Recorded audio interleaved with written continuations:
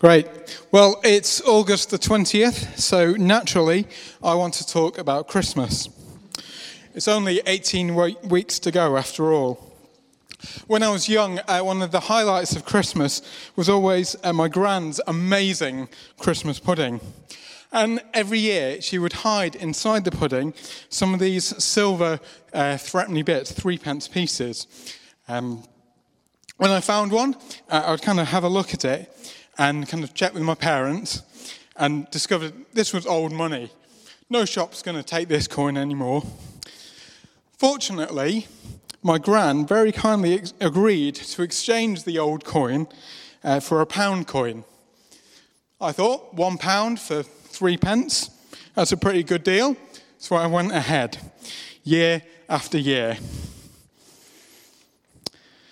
Turns out that the old 3p pieces were actually worth a lot more than the £1 my gran was offering. Every time I handed it over for just £1. Now, imagine if I'd been a bit smarter. For those of you who know me, just go with it, okay? Imagine I'd taken it to an expert to get it valued. The expert can carefully inspect all the different characteristics, the qualities of this coin. And at this point, he's getting very excited because one silver 3p coin could be worth up to 800 times what my gran was offering me. The expert has examined the qualities of the coin, he's understood the true value of it, and seeing the value of it has led him to appreciate its worth, which results in great joy and excitement.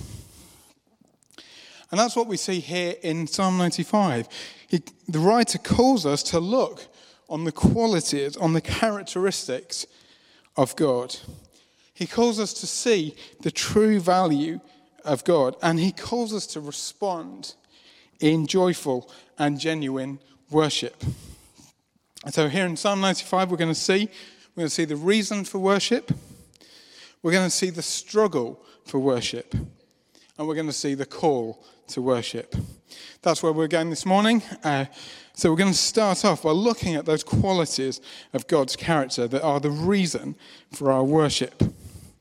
I don't know if you noticed, Psalm 95 contains 6 invitations to worship in verses 1, 2, and 6.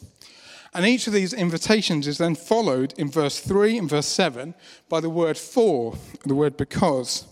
So the thrust of the psalm is this: come, let us sing for joy to the Lord, verse 1, because, verse 3, the Lord is the great God. Then in verse 6, come, let us bow down in worship, verse 7, because he is our God. The psalmist is calling God's people to worship because of who God is and what he's done. Now, Tim Keller suggests that what we worship is the deepest desire of our hearts, what we put our hope in. If I have that, then I will have meaning in life, then I'll be happy, then I will know who I am. That's what we live for, that's what controls us, that is what we worship. We've ascribed ultimate value to that thing.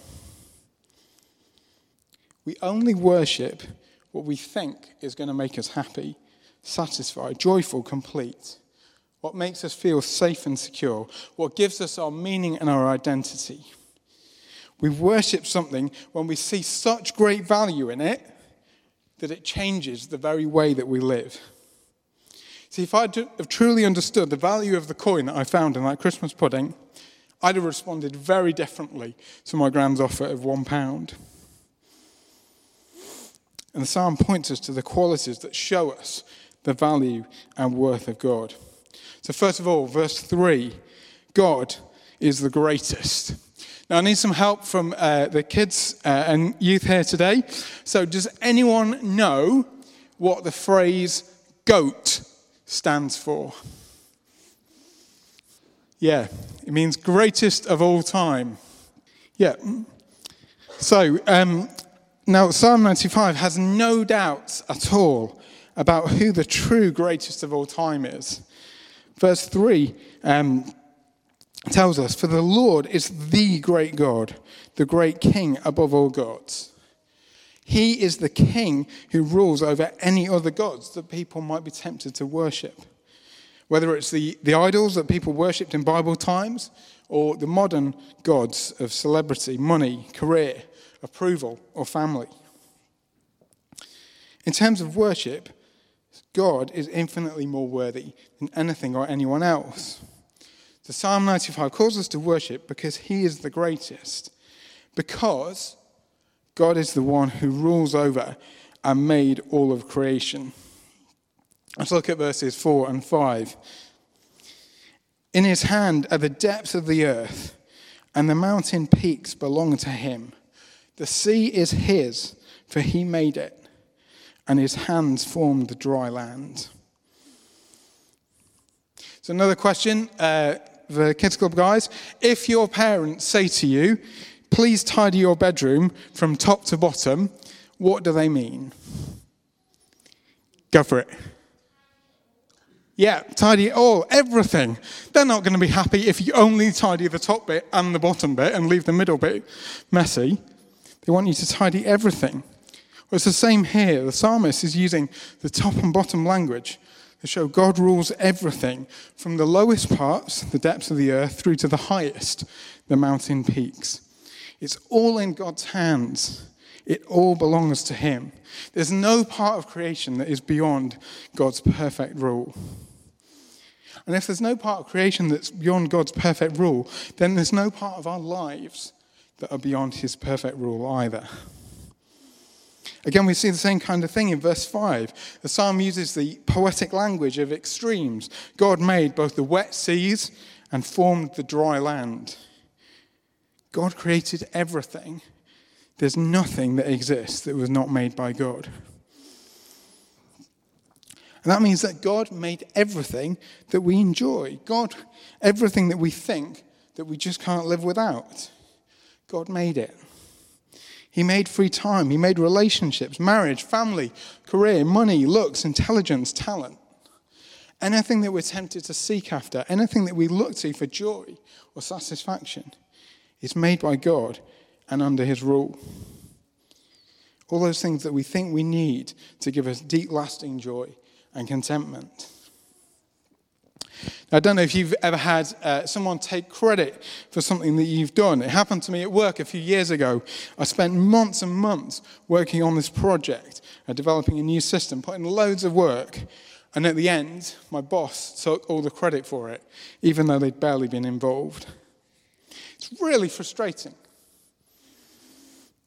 Well, how must it be when God sees millions of people worshipping footballers or musicians or actors or authors and ignoring the one who made them and gave them their talent? Or when God sees people worshipping the world that he created, the scientific order and processes that he established, and ignoring the one who brought it all about? Or when God sees people worshipping physical intimacy or relationships or family, and ignores the one who gave these things as good gifts, as a reflection of his loving character? See, Psalm 95 calls us to worship the Lord because he rules over the whole creation. Because everything that we have, every good thing that we enjoy, every moment we draw a breath, only happens because of him. Next, the psalmist calls people to bow down in worship, to kneel before the Lord our Maker, because in verse 7, he is our God, and we are the people of his pasture, the flock under his care. You see, the psalm uses really personal language here. God is not just the great king above all others, he's also our God. He's the one who placed the stars in the sky, and he knows the number of hairs on your head. He's the God who sustains the whole universe, and he's the God that we can approach, bring all of our sorrows and our struggles to. The greatest and most glorious being in all of the universe is our shepherd. Verse 7 says, we're the people of his pasture, the flock under his care. Now, I think when we think of shepherds, we think of something a bit like this.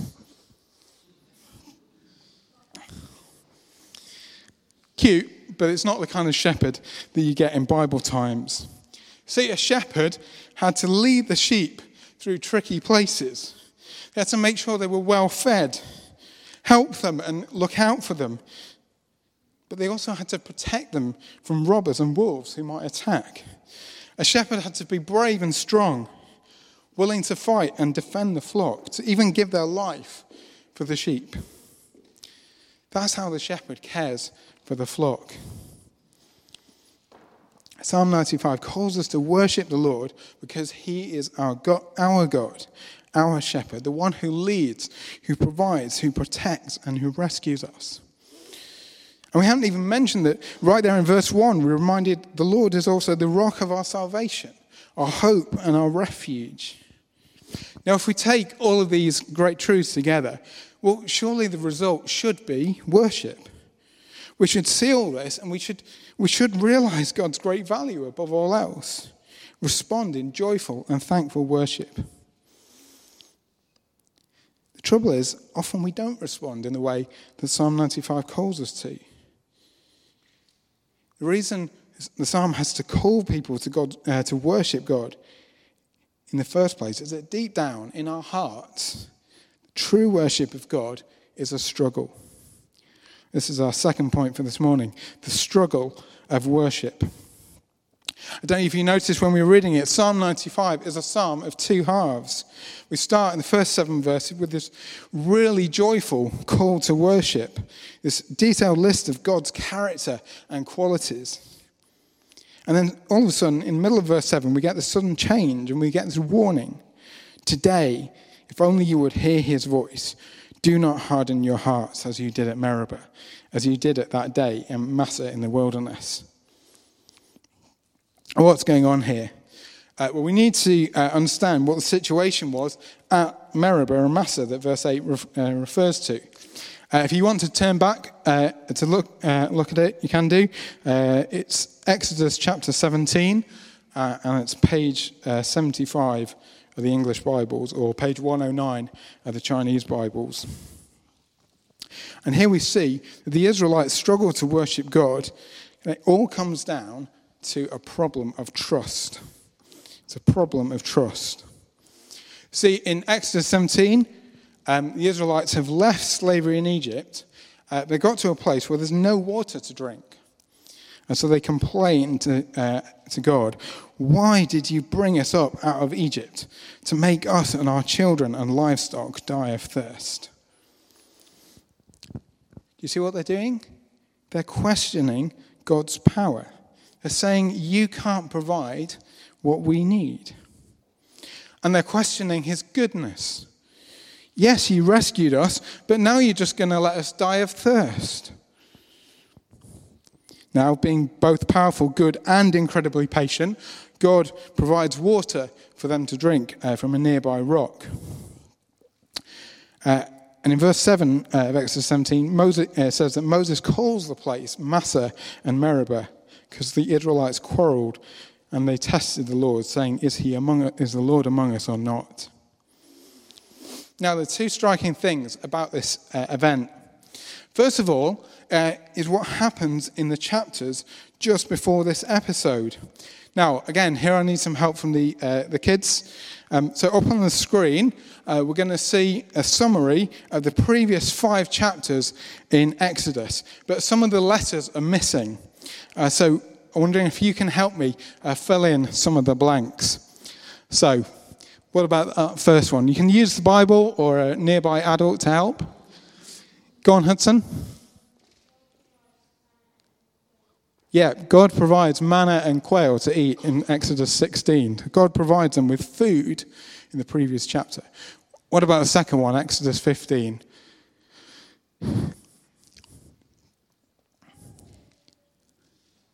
Go on, Laura. Oh, was there someone? No.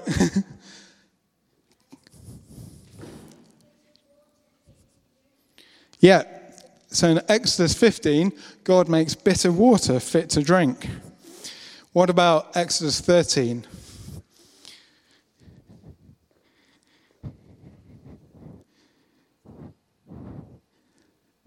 Go on, Eva. Yeah, God saves the Israelites through the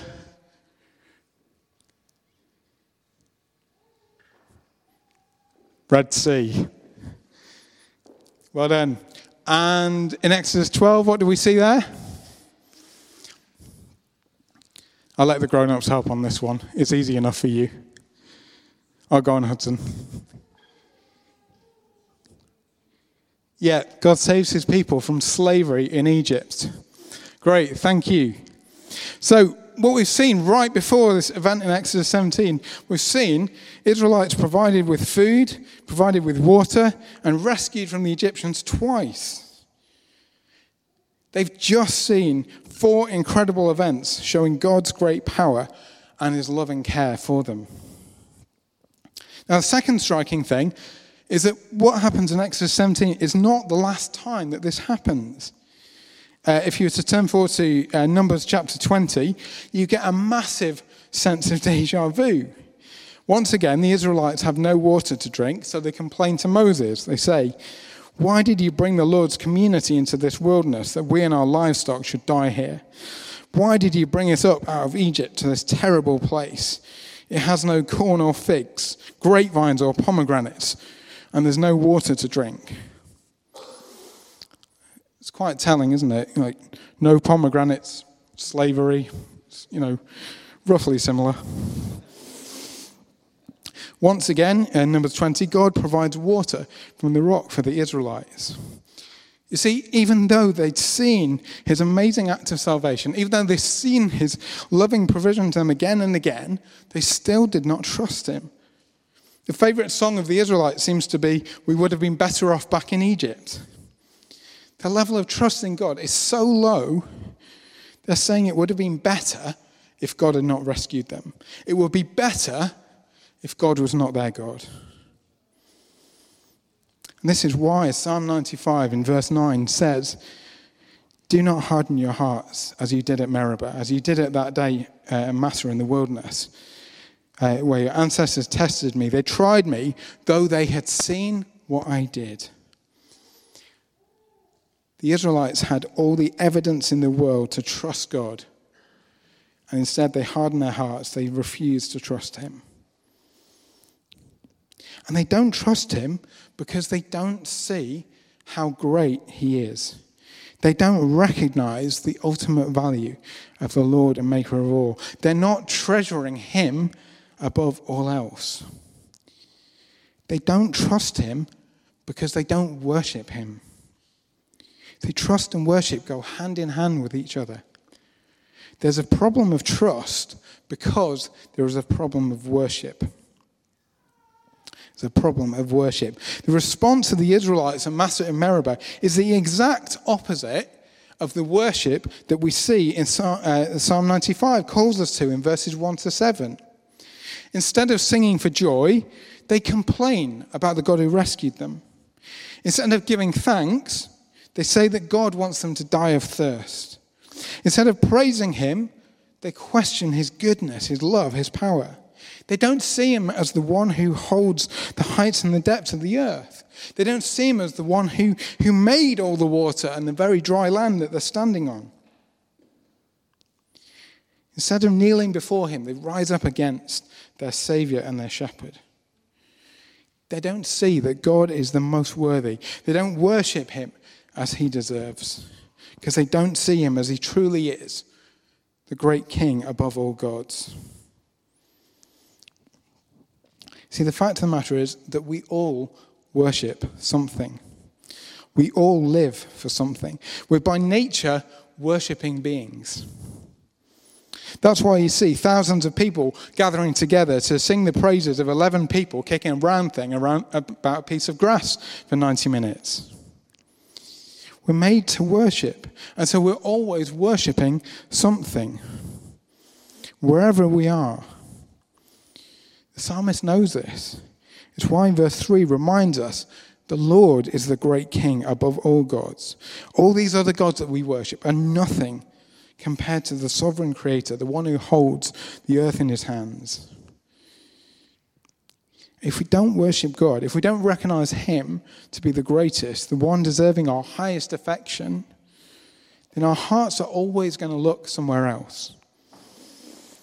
The problem of worship always comes because we don't see God as he truly is. We value something else as greater than the Lord who made us. That's what the Israelites did in the wilderness. They were valuing something else as greater than the Lord. They wanted the devil that they know.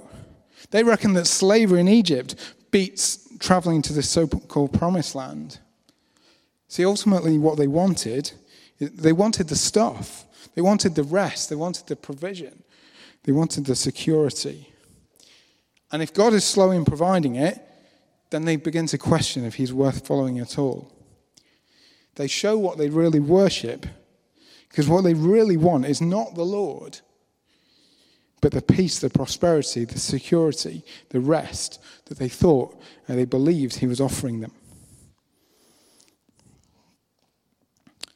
Last week, Prabhu shared this quote from John Piper. It says, "Sinning is any feeling or thought or speech or action that comes from a heart that does not treasure God over all other things. And the bottom of sin, the root of all sinning, is such a heart that prefers anything above God, a heart that does not treasure God over all other persons and all other things." Now, if we put this together with the quote from Tim Keller we had earlier, we see sin is the very opposite of worshipping God. Sin is treasuring created things above the one who made them. And sin is the act of giving the ultimate value in our lives to something that does not have ultimate value. See, I'm convinced that all of our sin, all of our failure to trust God, basically comes from not seeing the greatness and glory of God as he is. And so we don't trust his goodness, his power, his wisdom, his sovereign care, his plan, or his guidance.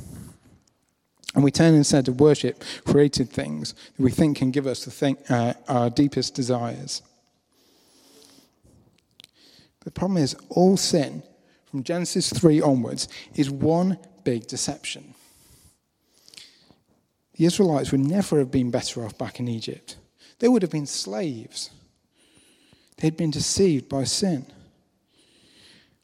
The writer to the Hebrews picks up on this idea. He quotes the second half of Psalm 95, and then he says this: "See to it, brothers and sisters, that none of you has a sinful, unbelieving heart that turns away from the living God. But encourage one another daily, as long as it is called today, so that none of you may be hardened by sin's deceitfulness." This is a crucial truth for us to remember, to remind one another of. Sin is always a lie. It's always deceitful. It hardens our hearts by telling us 4 basic lies. Lie 1, sin tells us God is not in control. He cannot do what he's promised or provide what we need. So we have to take care of ourselves. But the gospel tells us that we only need to look at the cross of Christ to see God's sovereign control and a perfect guarantee of all his promises. Line number 2, God tells us that sin tells us that God is not wise, that he doesn't know what's best for us. The gospel tells us that God knows us better than we know ourselves. No one else really understood what was happening at the cross, but God, in his great wisdom, was bringing about a great plan of salvation. Line number 3, sin tells us that God is not good. It tells us that he just wants to stop us from enjoying life. The gospel tells us that God cares for us so much that he gave us his precious Son. In him we have life to the full, and a treasure more valuable than all the wealth of human history combined. Line number 4, sin tells us that only it can fulfill our deepest desires and satisfy us. When Satan tries to tempt Jesus in Matthew 4, he promises to give him all the kingdoms of the earth. But Jesus knows that these were not Satan's to give. They belong to the Lord who holds both the depths and the mountain peaks. The gospel tells us that only the Lord who made you can fulfill your deepest desire. In God's perfect forgiving grace, we find the ultimate acceptance that we search for. As we're made like Christ Jesus, we find the identity and the completeness that we desire. As we enjoy the loving welcome of a Heavenly Father, we find the home, the safety and security and rest that we long for. The gospel tells us that in our great God, we find a love so deep, so perfect, so complete, that there's absolutely nothing in the whole of existence that can separate us from that love. See, sin is the opposite of true worship because it tries to devalue God. It tries to harden our hearts by deceiving us about what he is like and by promising us what only our Heavenly Father can give. And so worship becomes a daily struggle. It's a daily struggle.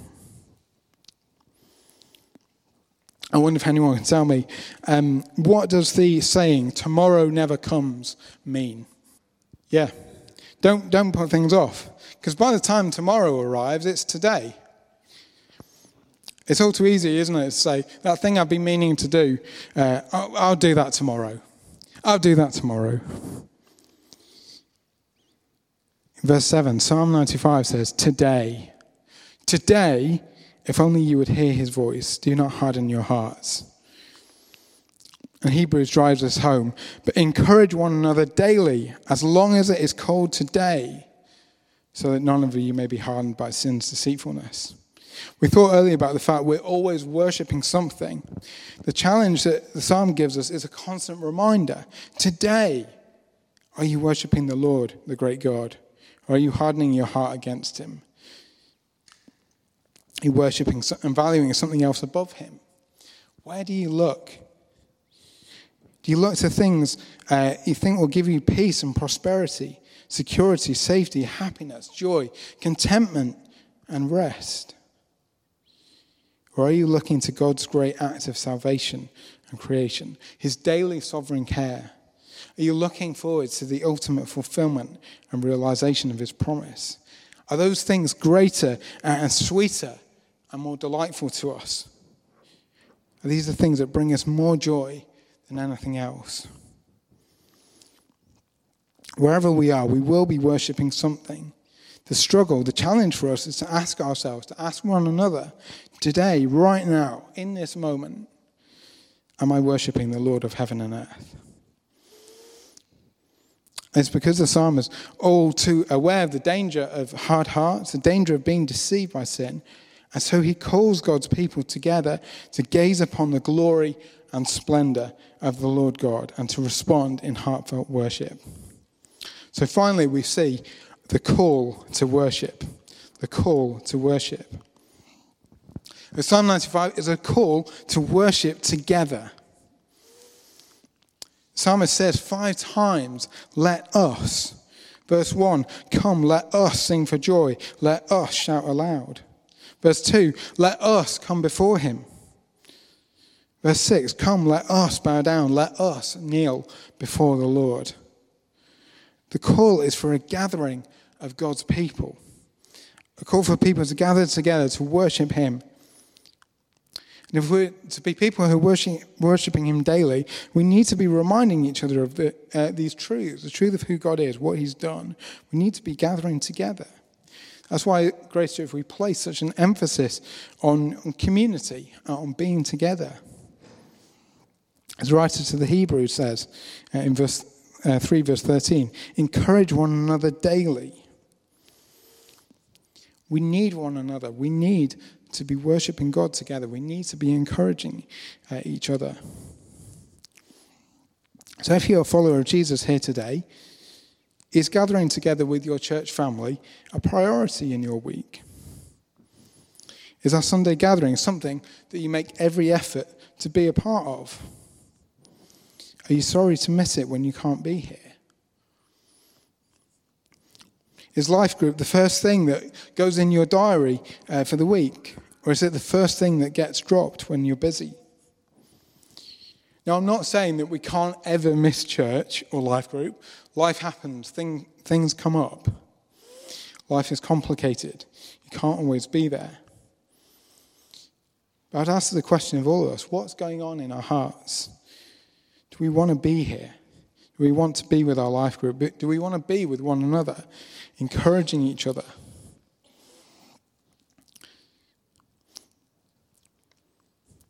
You see, we miss out when you're not here. And you miss out when you're not here either, as well.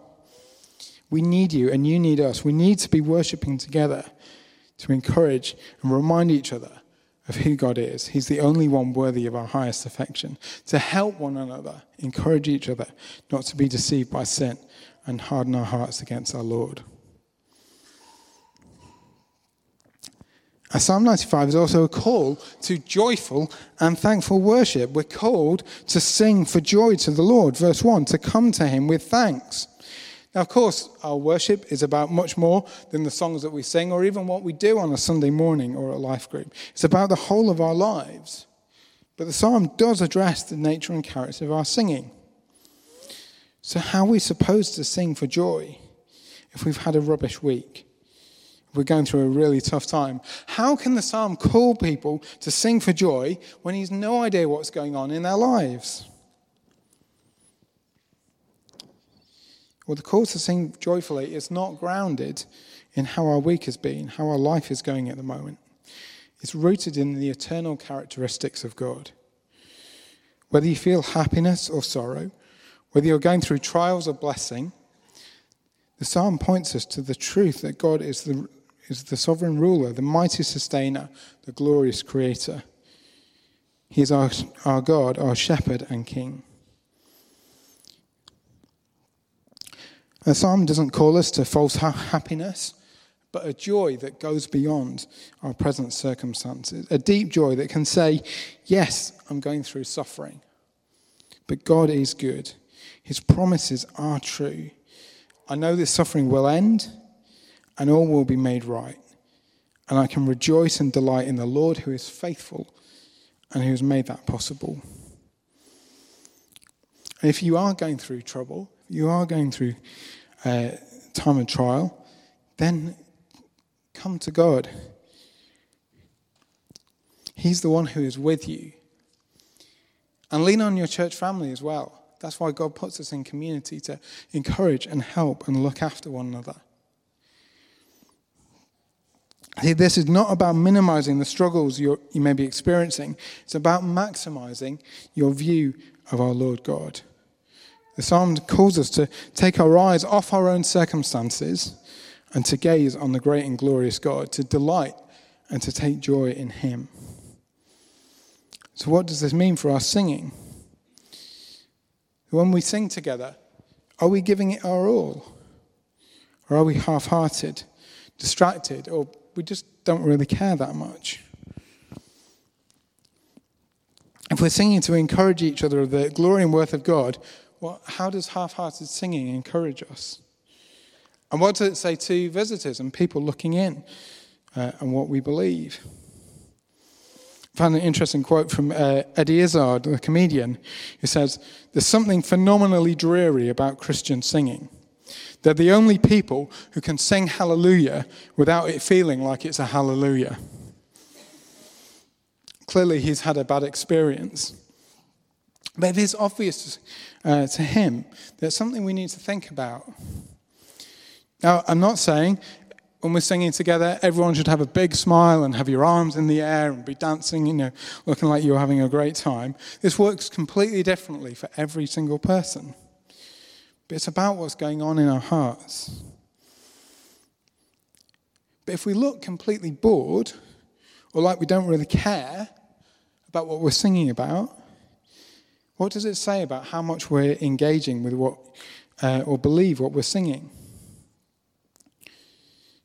And if you're here and you just really don't feel like it, if you're really feeling in the depths, then can I encourage you, let the truths of the songs that we're singing teach and remind you of who God is, what he's done, and ask him to inspire in you the deep joy that comes from knowing him.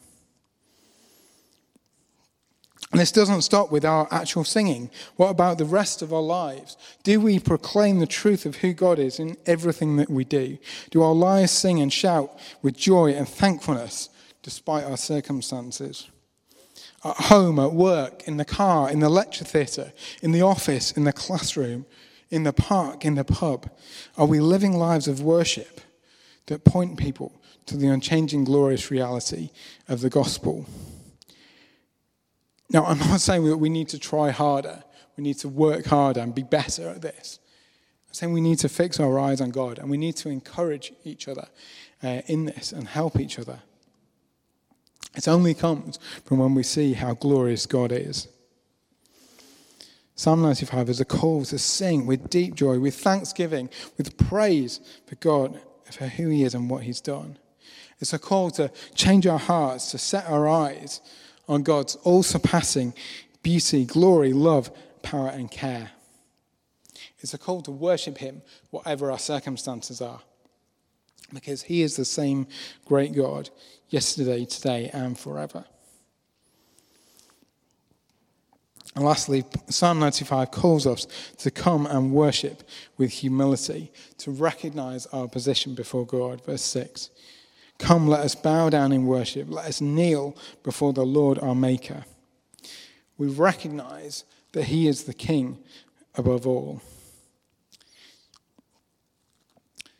We don't approach him lightly, but we can come to him with confidence. I sometimes wonder what it must be like for Prince Harry. The Queen is the Queen, but she's also Grandma. So how does he relate to her? Is she Grandma? Is she the Queen?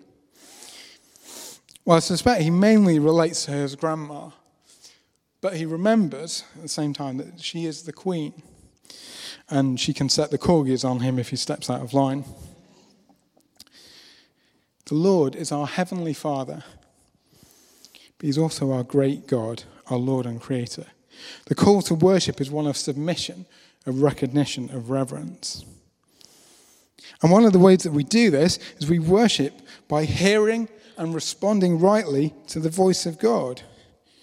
Verse 7, today if you'd hear his voice, do not harden your hearts. We worship God by listening to his voice and by responding. We need the humility and the trust to recognize that our great God, our Creator, our Shepherd, has the right to lead us and guide us by his word. We should be ready and willing to hear him, to respond to what he says. See, our worship is as much about how we respond to the voice of God as it is to how we use our own voices to sing his praises. So when we hear God's voice, how do we respond? Is it with humility and submission? Do we trust that he is good, he's wise, he's in control? Do we trust that he wants our ultimate good? Do we trust that he is at work in us, making us more like Jesus? Do we trust and worship our great Lord by hearing and responding to the loving challenge and correction of his word?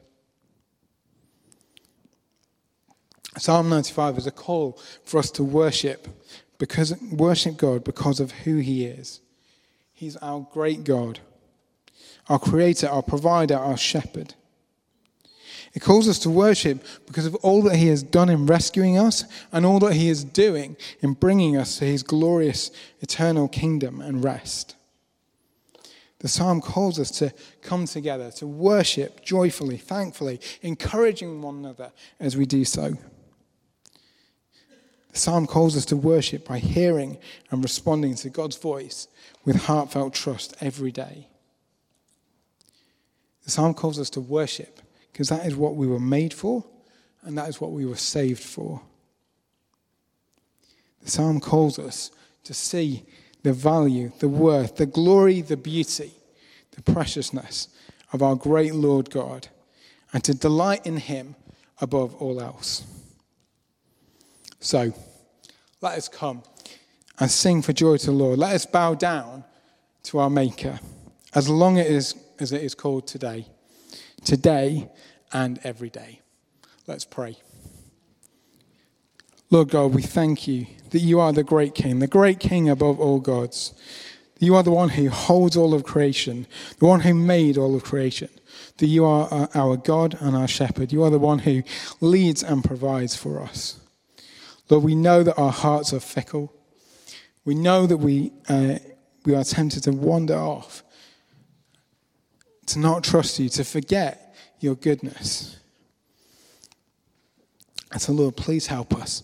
Please may we be a community of your people who remind each other, who constantly point each other to your glory and your goodness, who constantly encourage each other not to be deceived by sin, and who constantly encourage each other to be people who worship you in every part of our lives. Lord, we thank you that you are a God who is so worthy of our worship. And Lord, please help us. Please change our hearts. Please help us to be people who worship you because we see who you are and your great worth. Lord, we thank you and be with us this week and always. Amen.